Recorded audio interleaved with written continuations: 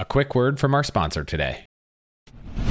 Where do I start? Help desk software, payment software, email marketing tools, CMS and blogging tools, SEO tools, deal management tracking, pipeline tracking. You do not need more tools to get more out of your business. You just need HubSpot. Their all-in-one customer platform is the ultimate business hack for all your customer-facing teams. You can create best-in-class campaigns and automate outreach with workflows that will generate more qualified leads for your business. HubSpot will also keep track of every prospect with category-leading pipeline management so you can close more deals. Finally, you can use powerful AI chatbots and develop a knowledge base to scale your support. HubSpot is built to deliver results, drive more revenue, and to help your business grow faster than you ever thought was possible. Try it for yourself today at HubSpot.com. Again, go check out HubSpot.com today.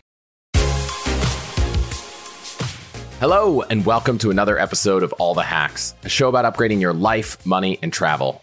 I'm Chris Hutchins, and I'm your host, and I'm excited you're here today.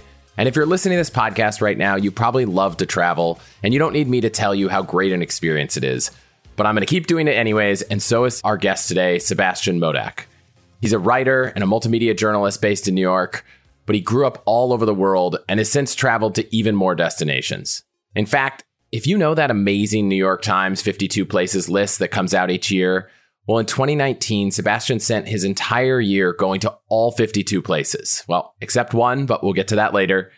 He's now the editor-in-large at Lonely Planet and still writes about travel for publications like the New York Times, Condé Nast Traveler, and more. We're going to talk about what he's learned from living in 4 different continents, traveling to 80-plus countries, what he thinks it means to travel like a journalist, and how he uses those skills to plan a memorable trip. Some of the unusual experiences he's had on his journeys, why he thinks travel is important for everyone. And finally, we're both going to share some of our favorite places to give you some inspiration for your next adventure. So, there's a lot to cover. Let's get started. Sebastian, welcome to the show. Thanks for having me. Happy to be here. Yeah, so you've probably spent more time traveling than almost anyone listening. So I'm curious, just to kick us off, what you think most people are probably getting wrong. And not that it's wrong, but like, what could people be doing totally differently in the way they travel? I think it starts before you even get on a plane or before you travel. And I think what's missing a lot of the times, myself included in the past, and that's something I've been trying to be more conscious of going forward, is the why of travel. I think we've nailed the what. We've even nailed the how. You want to go somewhere because your friend has told you about it and it's great, whatever. But are you really thinking deeply about how you're going to engage with the place when you're on the ground? Is this really just a bragging rights trip? Is this because you saw an oversaturated photo on Instagram and you want to get the same photo? Maybe that is the way that you start getting interest in a place and you start getting the idea of traveling. But if that's the be all and end all, you're kind of missing the point. And especially now, I think when you have to measure your travel decisions against things like your carbon footprint and the public health issues that now surround travel with COVID and everything else. You have all these other things to balance and measure out. Now more than ever, I think you need to be like, okay, why am I really going on this trip? And how am I going to act once I hit the ground? And I think that's really where people need to start more versus like, where am I going to go? It's why am I going to go?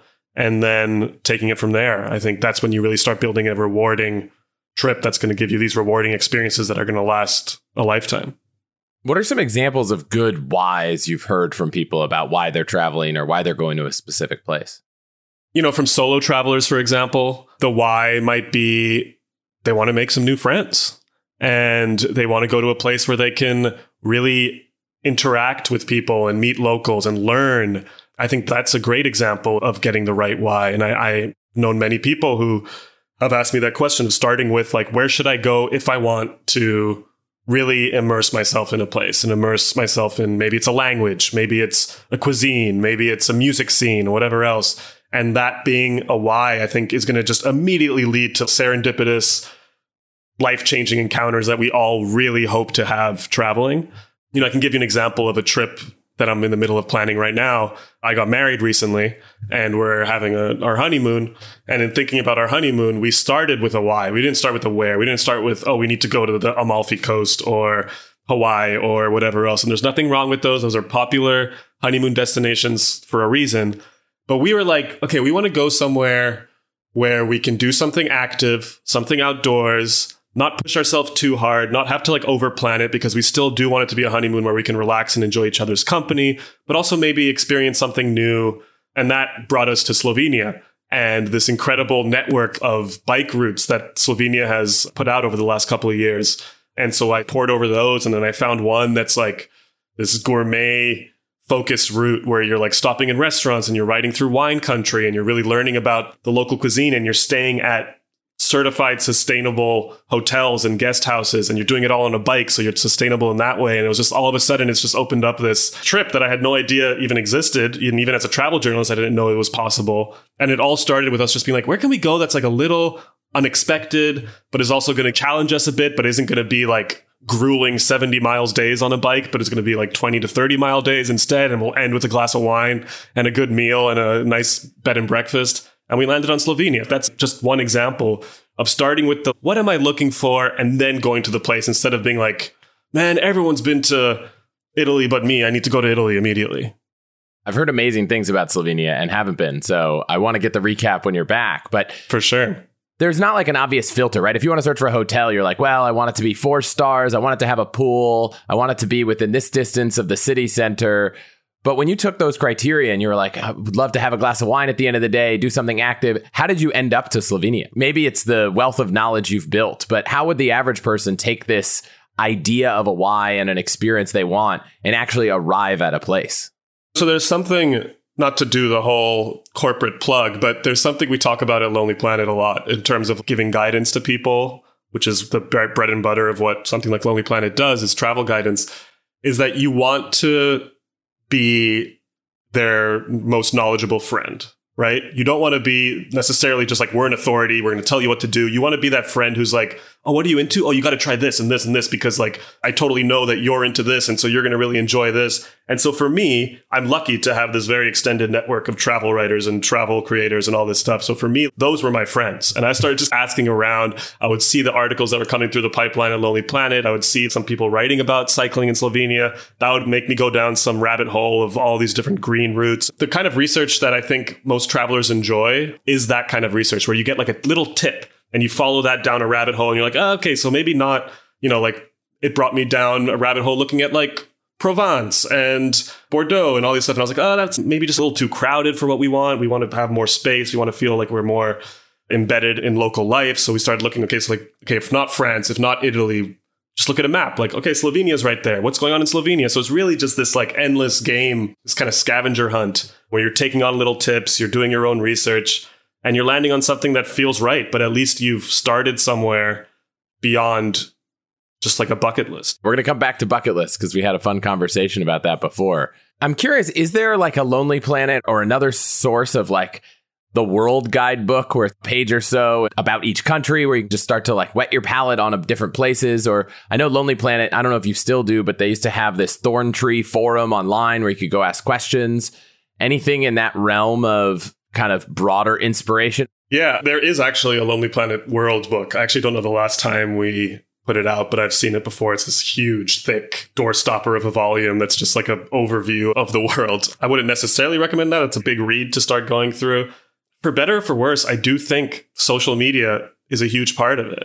And it takes a little bit of your own work to filter through all the BS, so to speak, and the surface level stuff and the oversaturated photos and the influencer shots on the beach that aren't really telling you anything about the place. But once you get past that, you can find some really incredible information on social media, just regular people out and about who put a Slovenia hashtag on something, or maybe not. Maybe they put a bike touring hashtag and you're looking at the bike touring hashtag because you're interested in doing something with bikes. And you're like, where is this? Where's this person drinking a glass of wine, looking at this beautiful valley with a bike in the background? Oh, it's Slovenia, huh? Really? So I think searching kind of subject areas in social media is sort of the digital equivalent of hanging out at a bar with the entire world and asking for recommendations, And it means you got to comb through some garbage to get to the good stuff, but it's in there. And it's the really genuine, from the heart, personal stuff that when you get to those recommendations, I think they mean a lot. I do it even as a journalist. If I'm interested in seeing where people are bike touring or where people are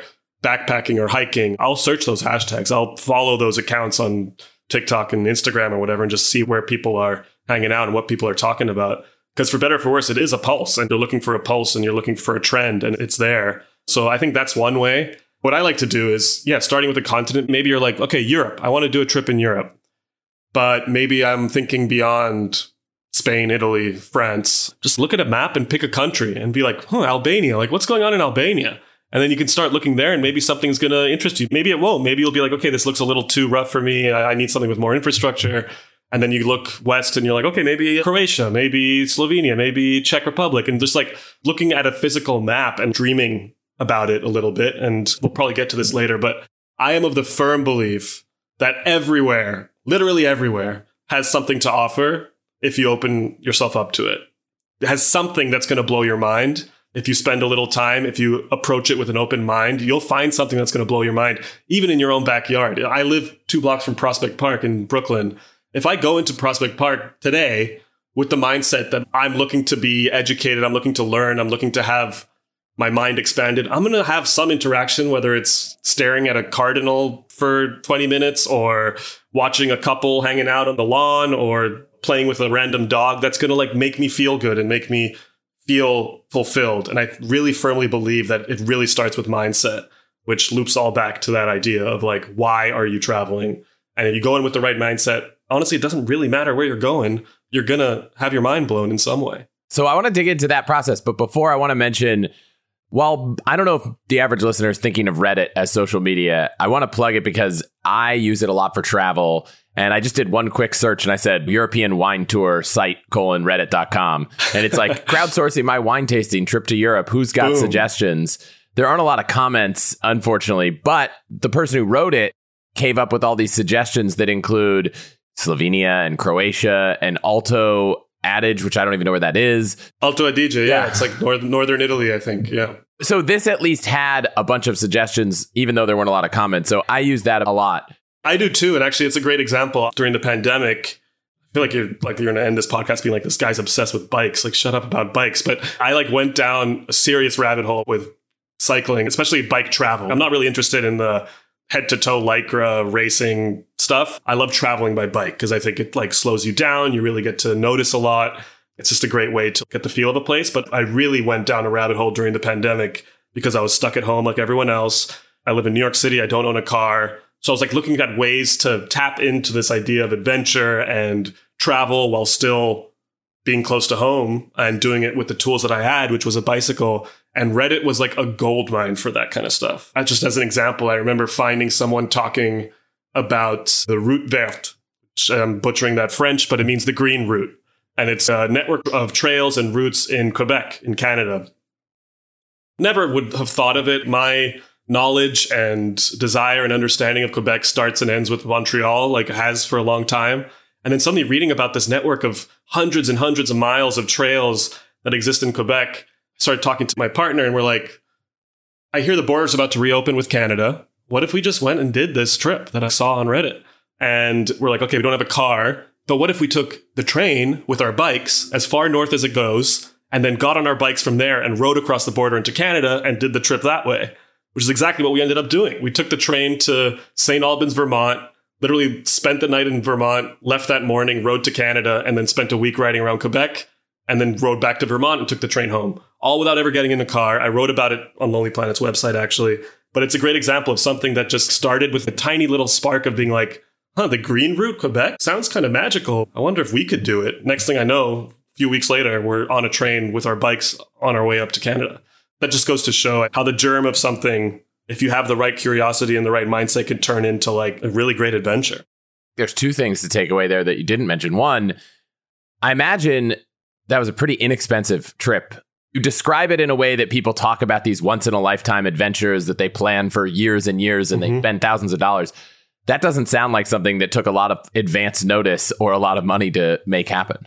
We didn't know where we were staying every night. Like, it was one of those kinds of trips. And it was amazing because you could do that in a place like Quebec. We'd be like, we're starting to get a little tired. We've been riding for 60 miles. It looks like a storm's coming in.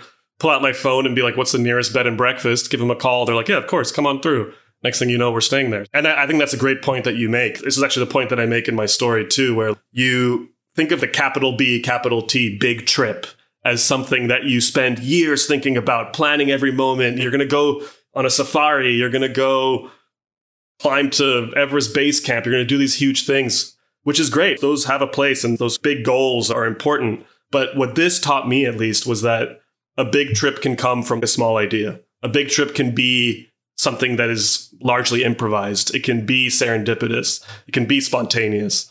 Again, I really do think it comes down to mindset. I think we could have gone into that panicking about not having a place to stay, tired. We got rained on. We had flat tires, all this stuff. But because we had the attitude where we're like, this is an adventure. Like, what? We've been cooped up at home for a year and a half because of the pandemic. And now we're out here doing this amazing thing. Like, how lucky are we? And because we came in with that attitude, it just turned into a really fulfilling, if exhausting, adventure. It was kind of in your backyard per se, right? It wasn't for sure directly there, but you took a train. You didn't have to cross an ocean. You didn't have to spend thousands on plane tickets. I think a lot of times everyone plans vacations. They're like, gosh, where can I go that's halfway around the world? And it's cool to hear that if you just think about it, you might find something not too far away. Absolutely. When we first spoke a few months ago, you said, I think people should think about how you to approach a trip like a journalist might, about the people you'll meet, how to approach it with an open mind. So we talked about mindset. We talked about the feeling you want to get, a little bit about where you want to go. But I kind of want to just break down, let's say someone listening has gone through these steps and is planning a trip. I'd love to just go back and forth and talk about some of the things you do. So let's say we've now picked a place. Let's say we have decided the why and we know why we're going.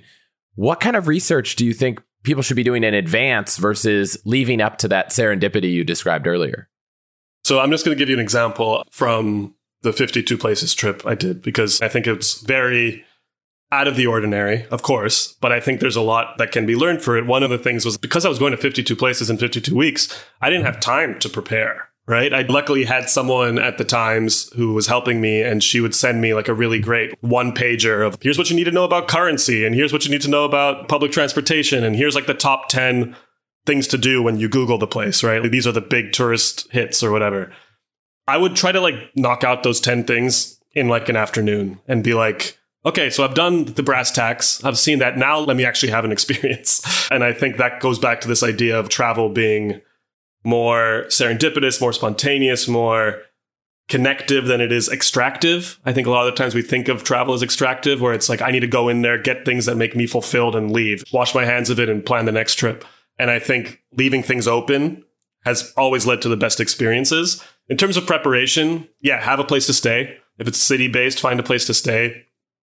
I think beforehand, if you can, go as local as possible. And I don't mean Airbnb. Airbnb is fine if that's what you want to do. But I think there's nothing better than staying at a family-run bed and breakfast. I think it's the best. Bathrooms down the hall, dad's making you breakfast in the morning, mom's giving you tips of where to go shopping. That vibe, I think, opens up so much, just in terms of local recommendations, in terms of the feeling of being a local, in terms of supporting local economies. You're staying at like a family-run hotel versus the Hilton or whatever. That goes a long way in terms of where you're putting your money. That's a great place to start.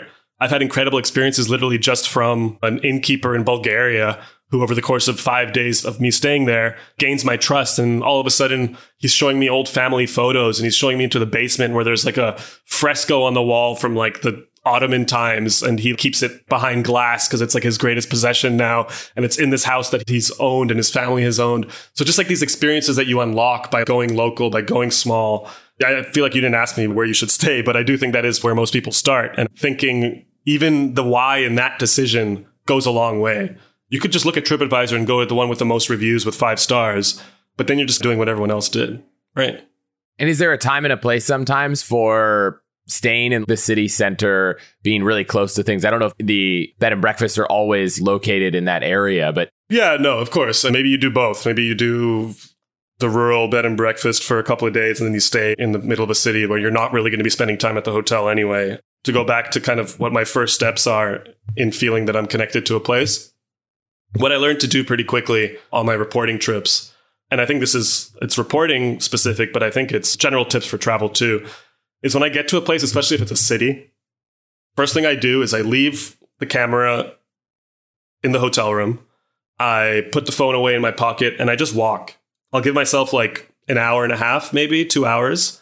No destination in mind. I just want to get the pulse of the place. I just want to feel it. And maybe I'll get distracted and sit down for a beer and watch the city go by that way, or a coffee, or sit in a park for a little bit. But I just want to be there And that means not looking at my phone. The great thing about Google Maps is that you can get completely lost and then use it to find your way back, right? If I think a street looks interesting, I'll walk down that. If I see a scene happening at the local park, I'll sit down and watch that for 20 minutes. If I strike up a conversation with someone, I'll let that go and see where it takes me. It's just such a small thing, but it goes such a long way.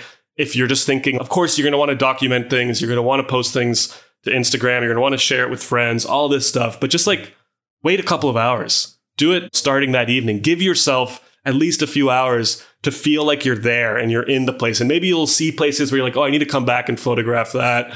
I need to come back during sunset because I bet the photographs here are great then, or whatever else that you need to do. And I'm thinking of that professionally, of course, as a photographer and a writer, but everyone's into documenting their trips. So everyone's thinking of that. But if you give yourself time to just be, it's really amazing how much better you get the place. You understand it and you feel it in a way that you don't, again, if you're just like extracting content from it from the moment you hit the ground.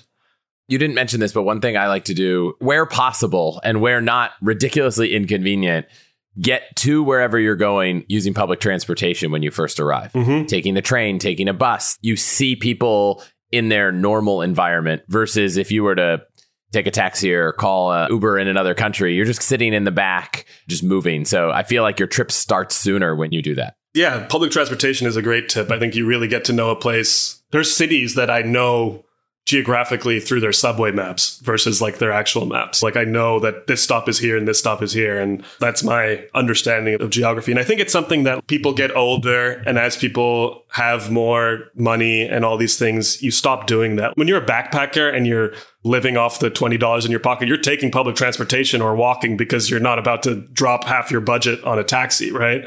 Now, at least for me, who's older, it's much easier for me to be like, oh, I'll just take an Uber. There's a lot we can learn from our early days of travel, backpacking and whatever else when you're pinching pennies, including the fact that, yeah, public transportation is going to save you money, but also you're seeing the places in between. You're seeing the kind of people that come on certain stops and get off at certain stops. You get a really better understanding of the place by getting on a train or a bus, or in South Africa, the combis, the little minivans that go around.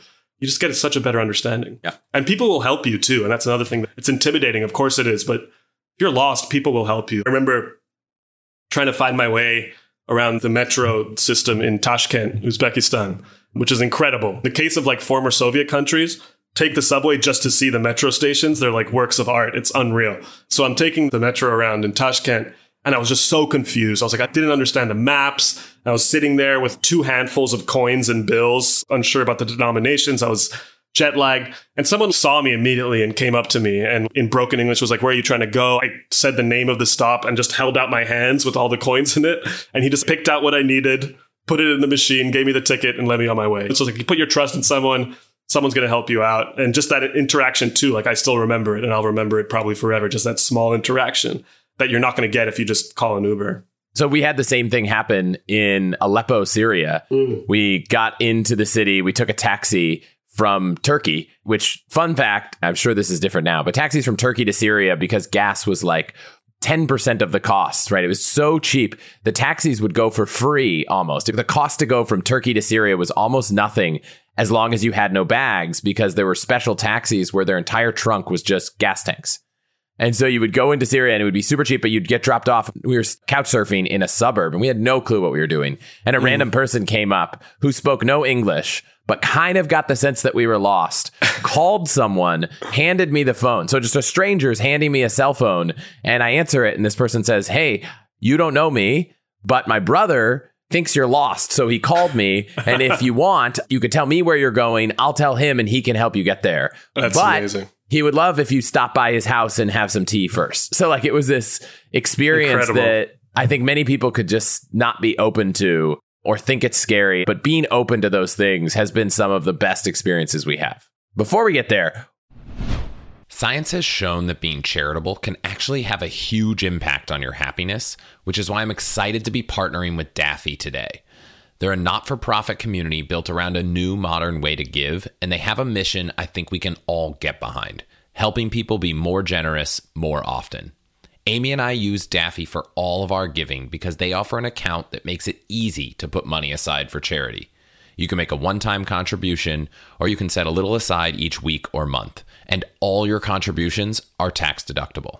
except you don't actually have to know exactly where you want to give the money right away.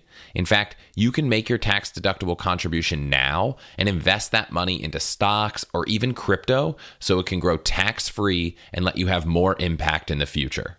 Then, whenever you're ready, you can give to any of more than 1.5 million charities, schools, or faith-based organizations in a matter of seconds. So head on over to allthehacks.com/Daffy if you want to start giving today. And for a limited time, if you visit that link, you can get a free $25 to give to the charity of your choice. Again, that's allthehacks.com/DAFFY.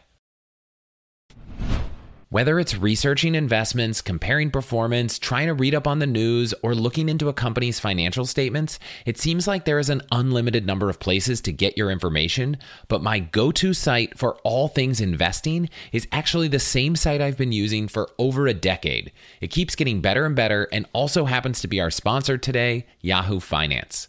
Whether you're a seasoned investor or just getting started, Yahoo Finance has all the tools and data you need in one place. Well, actually, two places, because they also have a great mobile app. You'll get a holistic view of the financial news cycle, including breaking news, original editorial perspectives, analyst ratings, independent research, customizable charts, and so much more. It's probably why they've been trusted for over 25 years and by over 90 million users each month who are working towards their own financial success.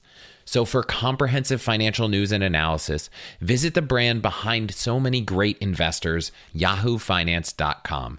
The number one financial destination, yahoofinance.com. That's yahoofinance.com. What are you bringing? We don't need to go down to how many pairs of socks. People can figure that out on their own. But are there perspectives you have that are unique or contrarian about things to bring? Or I never bring a rollerboard, I always bring a duffel bag, or just things that might spark some interesting thoughts in people listening? I'm not like the militant carry-on only school of thought. Maybe now I might be with the mess that's going on at airports and bags getting lost or whatever. But when I got that 52 Places job, I posted something about how I decided I was just going to check in a bag for the year. And of course, travel Twitter just blows up. They're like, oh my God, you call yourself a traveler. If you can't get all your belongings in a carry-on, you don't actually know how to travel. And I was just like, shut up. People can do their own thing. People have their own styles. I had to pack for Siberia and Tahiti in the same suitcase. I just didn't want the stress of having to do laundry every 4 days or whatever. So I did it. The bag got lost twice, but found its way back to me. So it was fine. But I tell that story to say I'm not dogmatic about packing in any way. I bring, oftentimes it's happening half an hour before I'm heading to the airport and I'm just throwing in whatever I feel like. I think there are things that I swear by now. Like, it's hard to find anything in my travel wardrobe that's not made of merino wool, because I think the stuff is magical. It keeps you warm when it's cold. It cools you down when it's hot. I've worn it in the Gambia during the hottest, rainiest time of year, like the same t-shirt 4 days in a row, and it still didn't smell. Like, it's just, the stuff is witchcraft. It's unreal. That's something I definitely learned through long-term travel, and now I completely swear by, is merino wool everything. Where are you getting all of these merino wool products? Smart Wool is great. I have a lot of stuff from them. Fjallraven. It's all like performance stuff, and you're like spending, I don't know, $80 on a t-shirt, and you're like, really? $80 on a t-shirt? But if you only have to bring 2 t-shirts with you, it's pretty good. So yeah, I had like one lightweight merino wool and one heavier weight one. That was basically all I wore for a year. Packing cubes, I also swear by. I think a lot of people have entered the church of packing cubes, but I think being organized that way really has upped my travel game, because I just don't leave things behind anymore, because I know everything has a place and I know where everything goes. And if I feel that a packing cube isn't as full as it was when I got there, I know my bathing suit's hanging in the bathroom or something's been left behind. So that, in terms of organization, there's very few loose items in my bags. I know I said I'm not dogmatic about things, and then now I've gone into being like, no loose items in the backpack. But no, it's true. I have like pouches for everything. All my tech stuff is in one bag. All my camera gear is in another bag inside the bag. And also, when I inevitably get pulled aside at security because of all the electronics in my bag, but also for being a brown dude in the 21st century, always the random security check happens. Then I can just open the bag and I've got 4 other bags I take out instead of an explosion of cables and other gear. Those are my main constants. If I feel like bringing an extra pair of earphones for working out or whatever, I'll do that. Sometimes I won't. All the other stuff is up in the air, but those are my hard and fast rules. I don't know if you followed the new church of in packing for travelers, but it seems to be putting an Apple AirTag in like every bag. And I have not checked a bag since going down this rabbit hole, but it seems like most people that have lost a bag that have had an Apple AirTag in it have somehow been able to figure out where it is and get it back. That's interesting. I wonder how that plays out, though, especially now that all these airlines are overwhelmed. Is it that you're going up to them and you're like, you saying you can't find my bag? I see it. It's at LAX or whatever. And then what? What are they supposed to do? They're going to be like, okay, sure. And then they'll go do whatever process they were going to do. I don't know if they're going to go out of their way because you can show them where the bag is. I've read multiple stories of people where the bag made it. Let's say you're flying to Denver. The bag's in Denver and they're like, we don't know where it is. And you're like, actually, I know where it is in the airport. Now, if you're in Denver and the flight came from London and you're like, I know where it is in London, you're probably out of luck and you're going to have to wait. You might be able to say, look, I know it's in London. Can you get it? But to the extent that the bag is lost, maybe it's coming a day late and I know where it is. You have some idea. Or even just figuring out when it's coming. Sometimes they're like, when the bag gets here, we'll deliver it to you. At least now I know it's here. It's here. Yeah. No, or it's a good tip. I know that it made it on the plane, right? You land and you're sitting there like, oh man, the bags are coming off. I haven't seen it. Some airlines are getting really good. I can't remember whether it was United or Delta or something. I looked in the app and it was like, we scanned your bag at the check-in. We scanned your bag when it's getting on the plane. Obviously, if you could get that level of detail with every airline, it would be unnecessary. But I think people have really liked being able to at least have a sense of where is my bag? Right. Is it actually here? Is it coming? If I see that it's still where I took off, I'm not going to sit at the baggage carousel for 45 minutes to see if maybe it's coming. I know it's not here. It's not coming. I can see the appeal. For the trips that I have coming up, I'm trying to go carry on just because I've heard about all the chaos. I just did a trip in the Faroe Islands where I was hiking for a week basically straight. And it was pretty intense hiking. So like I wanted to bring trekking poles. You can't carry on trekking poles. So it's like, okay, do I not bring trekking poles and be miserable? Or do I just bring them and check them in and run the risk of not having them when I get there? And I chose the latter and I had the trekking poles. So there's decisions you have to make. And I'll probably go on the side of comfort over any kind of hard rules around packing every time. Trekking poles may or may not be as easy.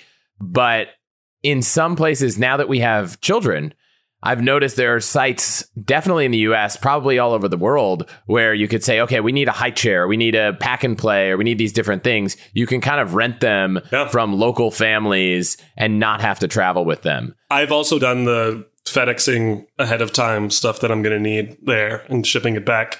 Sometimes, especially now with baggage fees, it ends up being the same as it would be to check in a bag or even less. So for like little things like that, that would have been another option. Maybe not to the Faroe Islands because it's a little remote and who knows how long it would have taken to get there. But if I'm going to the Dolomites or something and you want to go carry on, just ship the stuff ahead of time to your hotel. They'll accept it and you pick it up when you're there. There's also something, I'm going to probably butcher the pronunciation. It's like Takubin or something like that in Japan.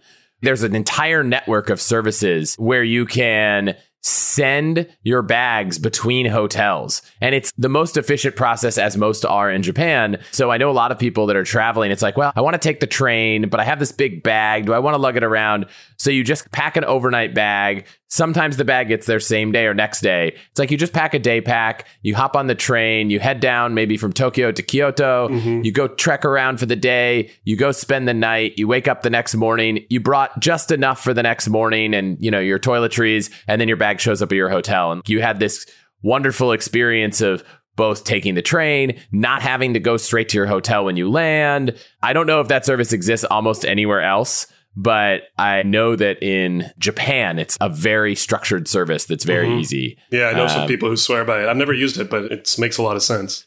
I think it's Takuhaiben. I can't remember. I'm terrible at pronouncing basically any Japanese term. So we've planned the trip. We've gotten the accommodations. We've gotten there. We've packed all this stuff. You talked about this serendipity of meeting people, locals, immersing yourself in these experiences that you probably couldn't have pretended.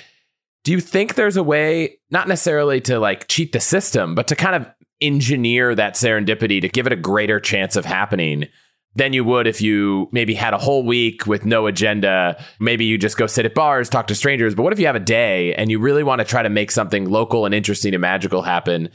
What would be your advice to someone trying to do that? The first one, I think, is obvious to anyone who's traveled before, but it's put the phone away again, especially when you're traveling alone.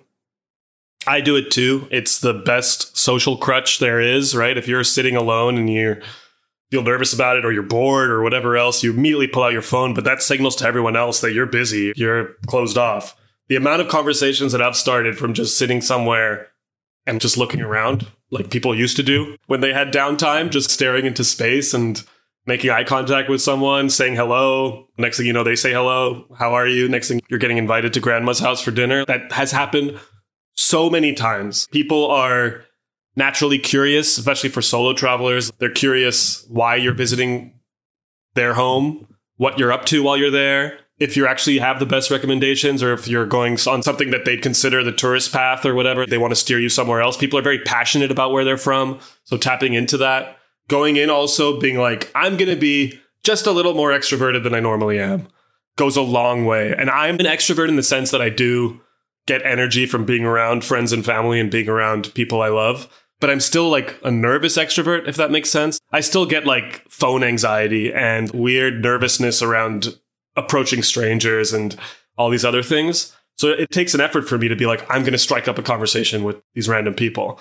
And just as one example, I was in Munich, which is a city that if you ask people from Munich, they'll be the first to admit that it's not an easy place to meet people. It's just part of the, I think, Bavarian culture and such. It's a little more insular, a little more insidery. So I was having trouble. I was there for work too, and I needed a story, and I was having trouble meeting people. And I was hanging out at this bar, not looking at my phone. So I was more aware of my surroundings. And I was overhearing this conversation with a bunch of dudes standing next to me. And they were like talking about space and rockets and astrophysics and all just like very fascinating stuff. And it took me a second to work up the courage. But once I did, I literally just poked my head in and I was like, hey, do you mind if I join you? And they were like, yeah, of course, come on in, whatever. And I bought them around or whatever. Next thing I know, I'm talking to these 5 astrophysicists who were working on some like German space program in the woods of Munich. Just like totally fascinating stuff. We spend the whole rest of the evening together. We go to a show. We just hang out, taking me to all their favorite beer gardens. And all because I just took that plunge. And it was like a little weird. It's a little awkward to do that in any situation. At least for me, it is. But I took a deep breath and went in there and said hello. And next thing you know, I had this really wonderful, pretty magical day in a city where it's hard to do that. It's hard to find that serendipity.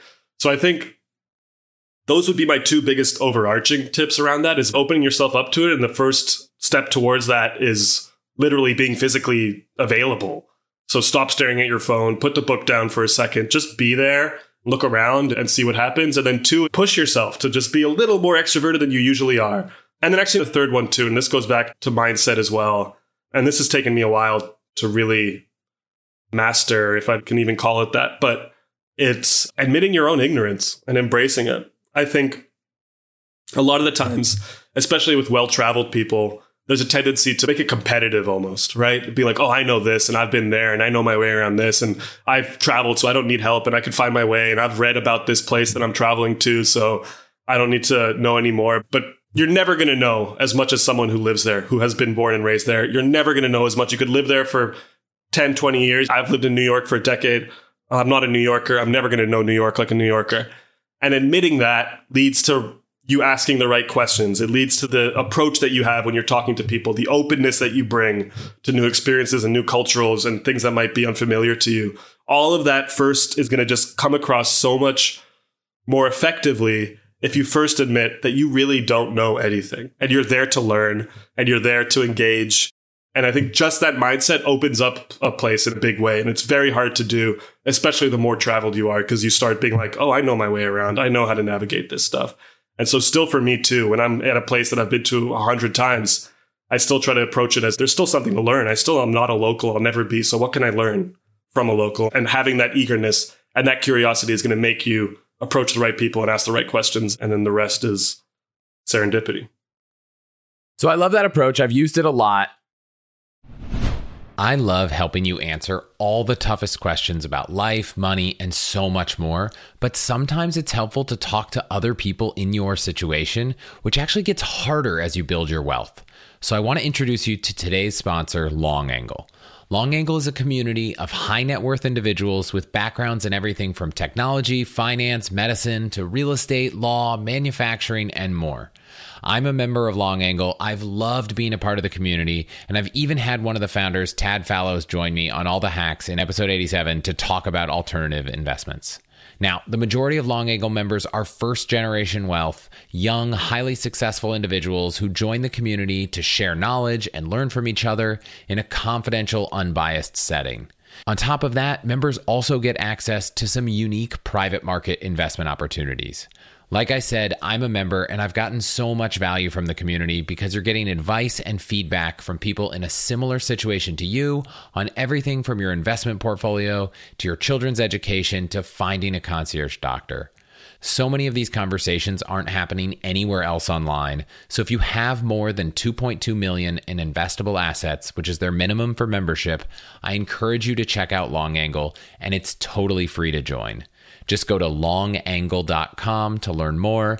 And if you choose to apply, be sure to let them know you heard about it here. Again, that's longangle, ANGLE.com. You know those stories about your mom's life that you never get tired of hearing? Sometimes they're funny, sometimes more sentimental, and sometimes they just highlight how much you have in common. Like for me, it's when my mom talks about programming mainframe computers in COBOL before I was even born. So for this Mother's Day, I have to tell you about a perfect gift to help you capture and preserve all those amazing stories and memories for years to come. It's called Storyworth. I've given it as a gift multiple times. It's awesome, and they are also one of our sponsors today. Here's how it works. Every week, Storyworth emails your loved one a thought-provoking question that you get to help pick, like what's the bravest thing you've ever done, or where's the farthest you've ever traveled, and they just need to reply to that email with a story. Long or short, doesn't matter. Then, after a year, Storyworth compiles all those stories and photos into a beautiful keepsake hardcover book that I am excited we now have a few of in our family, and they'll last for generations. Storyworth really is an amazing gift, which is probably why they've been trusted with millions of stories from customers over the past decade. So, give all the moms in your life a unique, heartfelt gift you'll all cherish for years. Storyworth. Right now, save $10 on your first purchase when you go to allthehacks.com/storyworth. That's allthehacks.com/storyworth to save $10 on your first purchase. I just want to thank you quick for listening to and supporting the show. Your support is what keeps this show going. To get all of the URLs, codes, deals, and discounts from our partners, you can go to allthehacks.com/deals. So please consider supporting those who support us. You traveled a lot as a solo traveler. You just got married. Congratulations. I've heard you on a couple podcasts say one day maybe there's a family. I have one. How do you think that changes? You haven't been through it yet, but you've probably met lots of travelers. The idea of spending the afternoon sitting in a bar, meeting some astrophysicists, going out to a random show is not the kind of experience it's easy to have with young kids around. So how do you create these interesting experiences when you probably have a tighter schedule? Have you thought at all about that or talked to anyone that's done it successfully? I'd be curious actually from you if you felt as your travel style has changed, how you felt yourself adapting. I think what's exciting about traveling with kids and having kids is that you now get to instill that curiosity and that sense of serendipity in someone new, right? And encourage that in someone and have them grow into the kind of traveler that maybe it took you longer to be. And I know that's much easier said than done when there's like nap time and meal time and all these things that are pretty set in stone when you're traveling. You can't be like, peace out, partner. I'm going to go hang out at the bar and meet some astrophysicists, have fun with the kids. But I do wonder if there are like micro moments of serendipity that you can create where you can be like, we've rented this car. We're going to go for a drive on this route that we've researched, but we don't know where we're going to stop yet. We don't know where we're going to have lunch. We don't know where we're going to go for a little hike. These little things that you just leave open enough so that when you do it, you're discovering it together. You're discovering that moment together. You're having that moment of uncertainty and be like, oh, is this the right place for the hike? Ooh, this looks like a little intense. But then you do it together and you're like, wow, we did that. That was crazy. Remember when we did that thing? And I think I learned that from my parents too. And my parents were very good about doing that. I don't remember a lot of things concretely from my childhood, but I have like vague, more like snapshots. I have so many like mental snapshots of family trips of like the car pulled over on the side of the road, the physical map out over the hood of the car while my parents are like tracing our route and trying to figure out where the hell we are and where the hell we're going. I have so many memories of us before smartphones, before the internet, pulling into hotels and like knocking on the door and being like, hey, do you have space for 5 at 10 o'clock at night? Like my parents did that stuff a lot. Of course, their safety was the first priority. When we were younger, there was all these other needs they had catered to, but they still kept that little bit of mystery to travel and that little bit of we're going to make it up as we go along. We're going to improvise a little bit and we're going to do it together. And we're going to have a conversation about like, ooh, which of these two restaurants looks better? What do you think, little Jimmy? Bring them into it. Bring them into that experience. I think there's ways. I think, yeah, maybe you can't do it like you used to, fully flying by the seat of your pants. But I think in micro moments and through little adjustments and through involving them in your decision-making process as you go, you can still keep that mystery of travel alive. It's funny, as you were talking, I just started thinking about a trip we haven't planned yet, but different ways that we would bring it to life with children. And our kids are 2 and 2 months. We're not quite old enough to take them on all the adventures, but a few things came to mind. One, in the last few, months, year, we've met a number of interesting people that live in our neighborhood going to the park. Like just the park down the street from our house. We meet parents almost every time. So for some reason, I hadn't thought about it until you were talking, but I feel if you want to meet random strangers, instead of doing it at the bar where you're sitting having a drink, which might be the solo traveler place of choice, you could also just go to a park. You probably meet other parents. They probably have other kids your same age. You make that your place to serendipitously strike up a conversation. So that was one that came to mind.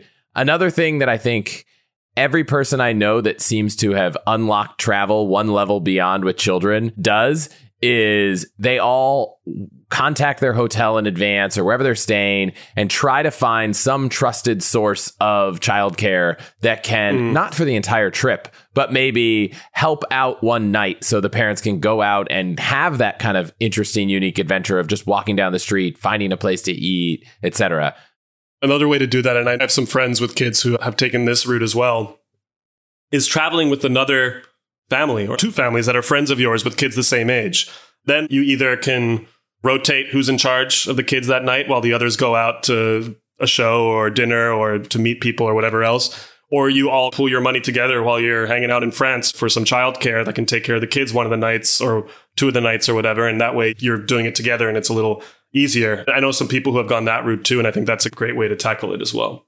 The last one that I'm really excited about, and Japan hasn't opened the borders yet, but I'm a big fan. We've been a few times, is re-experiencing the places that you know a little bit, right? Like I've never lived in Japan. I've been 3 or 4 times. I wouldn't consider myself an expert, but I do feel like I know it well enough to make it easier to kind of wander the streets and have a serendipitous experience than I would if I'd gone to Uzbekistan, which I've never been to. And I feel like I would be trying to get my bearings as well as lead the family through the public transportation. So one thing I'm excited about is just going to places I've been to share that experience and make it a little easier, right? Like the first trip with 2 kids running around a city, probably nice if you go to a place you know. Maybe you even test it out locally. Maybe we go to New York for a long weekend because it's like, I know that city even better. We've already tested it in San Francisco. We take the Caltrain. We actually throw our bikes on the Caltrain, ride the Caltrain up to San Francisco, bike around, and then come back. Amazing. So we're trying to get a feeling for what it's like to adventure in a city. We have our own travel training wheels as new parents that we're trying to take off before we take a big adventure. But also, like, what a fun thing to, like, see a place that you thought you knew well, to see it anew through the eyes of someone else, too, right? Like, I think that's why people love taking friends to places that they love or whatever. I'm in the middle of planning a bachelor party for friends of mine, and I'm really excited that they've chosen New Orleans, which is, like, a city that I love so much. And now I'm going to be able to see it anew through their eyes, seeing it for the first time, and go to all the restaurants that I love and all the bars that I love and do all these things. And I think that's just, like, such a fun thing to do. I can imagine with kids too, to see them get excited about something that maybe you've taken for granted by the 4th or 5th visit. I similarly, probably why I started podcasts. Like I love learning these things and then sharing them with people. The other last one, and I'm fascinated by this broader topic, is when you have a limited time and budget isn't the primary concern, you can hire experiences, right? You could do Airbnb experiences. You can find locals. Even if you're staying at a hotel, ask for a cooking class or these kinds of things. The hidden mystery of fixers in other countries that help kind of engineer experiences and crazy things. I've always been fascinated by finding the most authentic ones versus the most commercial ones. So I'd love your thoughts there. But that's the other thing. It's like if you only have a couple days and you've got a tight schedule and you want to go have some authentic experience cooking with a local, sometimes you don't have time to just go find the random local until someone invites you to cook in their home, and you might just have to hire it. What are your thoughts on those? Are there better ways to do it? How do you find those interesting people? I've done that route many times, and I try to look as local as possible. So it takes some Googling, it takes some digging. So you're not necessarily going through a Viator or Airbnb experiences or whatever, which some of them are very local, some of them are very small. But if you just start Googling like walking tours of this city, you might find someone who has their own kind of ramshackle operation that they do. And that's like the most intimate experience you're going to get. So I think doing some digging until you find something independent on its own. I used to like really be, I don't know, so like some chip on my shoulder about being exactly what I was talking about, being an experienced traveler. I don't need this stuff or whatever. I used to be pretty against the idea of the walking tour or even the group tour in general. I used to be like, I don't need that. I can find my own way.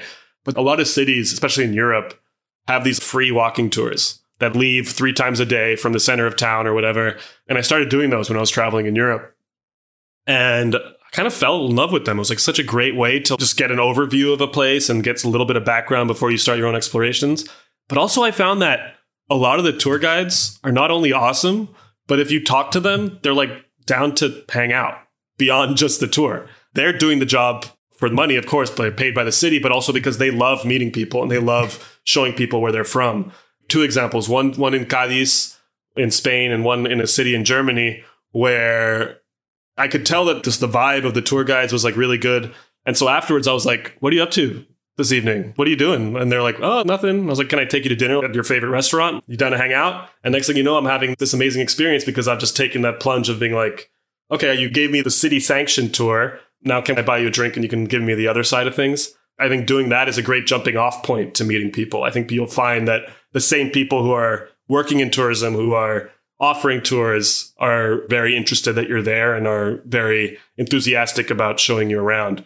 So I think that that's a great place to start. In terms of like actual companies, I think the more local, the better. If you can find someone who doesn't work for a major chain or whatever else, who's just doing it on their own, in my experience, they give the best tours. I don't think asking the person who took you on a tour to go to a public restaurant and have a conversation is a very risky proposition. But I do know that we live in this culture where there's constant fear of what might happen down this alley, what's going on. You've traveled to so many places. One of the reasons I originally wanted to connect with you was that the New York Times 52 Places was kind of like my annual travel inspiration. At least half a dozen places I've been in my life were because that post got me inspired. The fact that you got to go on all but one of the 52 in a year, while that might have been a grueling adventure, it was certainly something that is going to go down as probably one of the more memorable travel experiences of your entire life, I assume. What are some of the experiences you had on that year that you think are fascinating and worth sharing for people to hear about? Yeah, I did a lot of really incredible things, like surface level incredible things. I saw a total solar eclipse from an astronomical observatory in the deserts of Chile. I was like me and 3 other people and a colony of hundreds of king penguins in the Falkland Islands. I saw all these incredible things, but I know it's going to sound cheesy and I can hear the eye rolls from here, but it's true that when I think back of the year, the first images that come to my mind are not all the beautiful things I saw and all the amazing things I ate. It's people's faces. It's people I met. It's 100% my biggest takeaway from that were the interactions I had with human beings. I think of like the woman in Denmark who literally called in sick to work for a week just so she could show me around Aalborg. And, I had dinner with her family and she showed me all her favorite places. It's the guy in Samarkand, Uzbekistan, who drove me out to see a game of Kopkari, which is this incredible sport where you have all these guys on horses playing a game of keep away with a dead goat that's been stuffed with rice.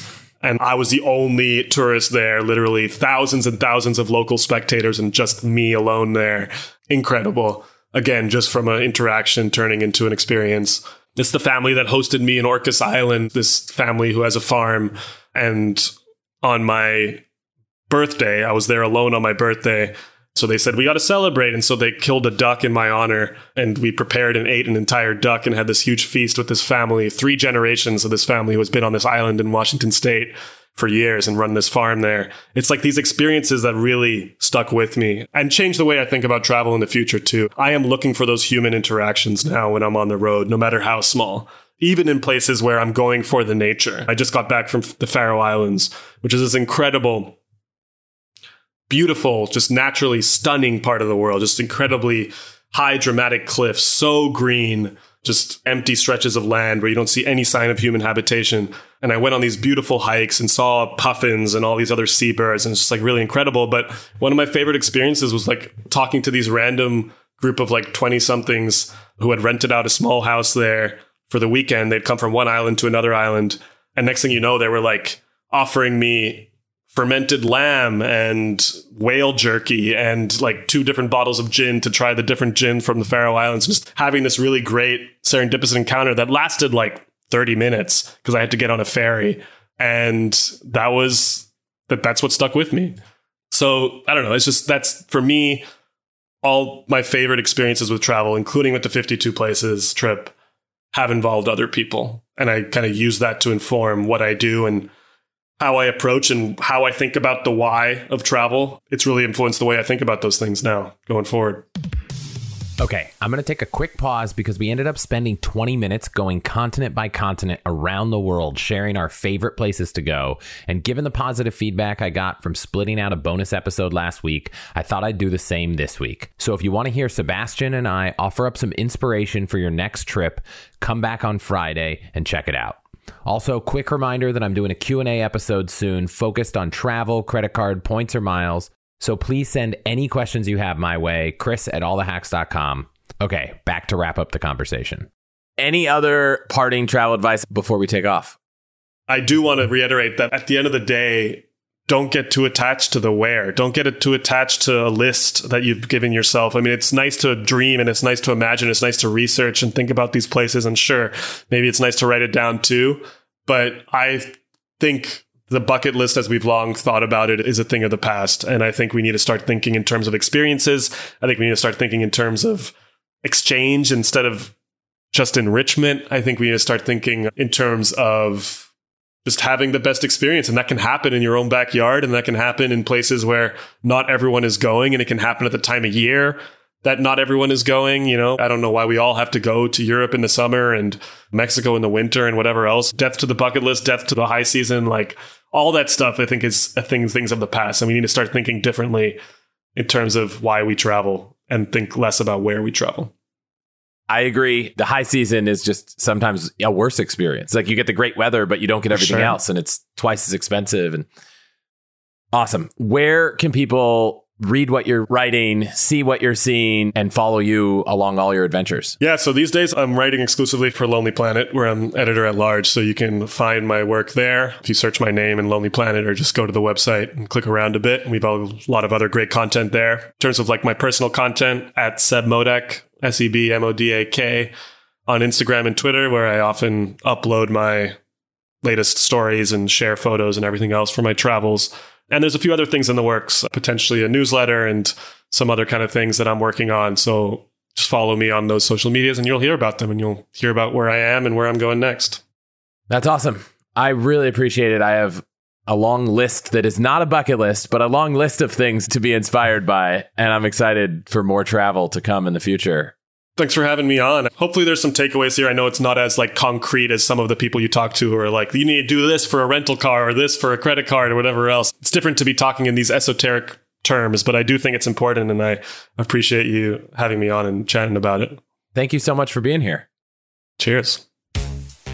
I really hope you enjoyed this episode. Thank you so much for listening. As I mentioned earlier, you can catch Sebastian and I go around the world sharing our favorite countries to travel to in a short bonus episode on Friday. And if you haven't left a rating or review on the show and Apple Podcasts, I'd really appreciate it. I'm still on a quest to get to 1,000 reviews, and every single one means so much to me. Thank you so much to everyone who's already written one. If you have any feedback on the show, questions for me, or just want to say hi, I'm Chris@allthehacks.com, or you can DM me on social. See you Friday.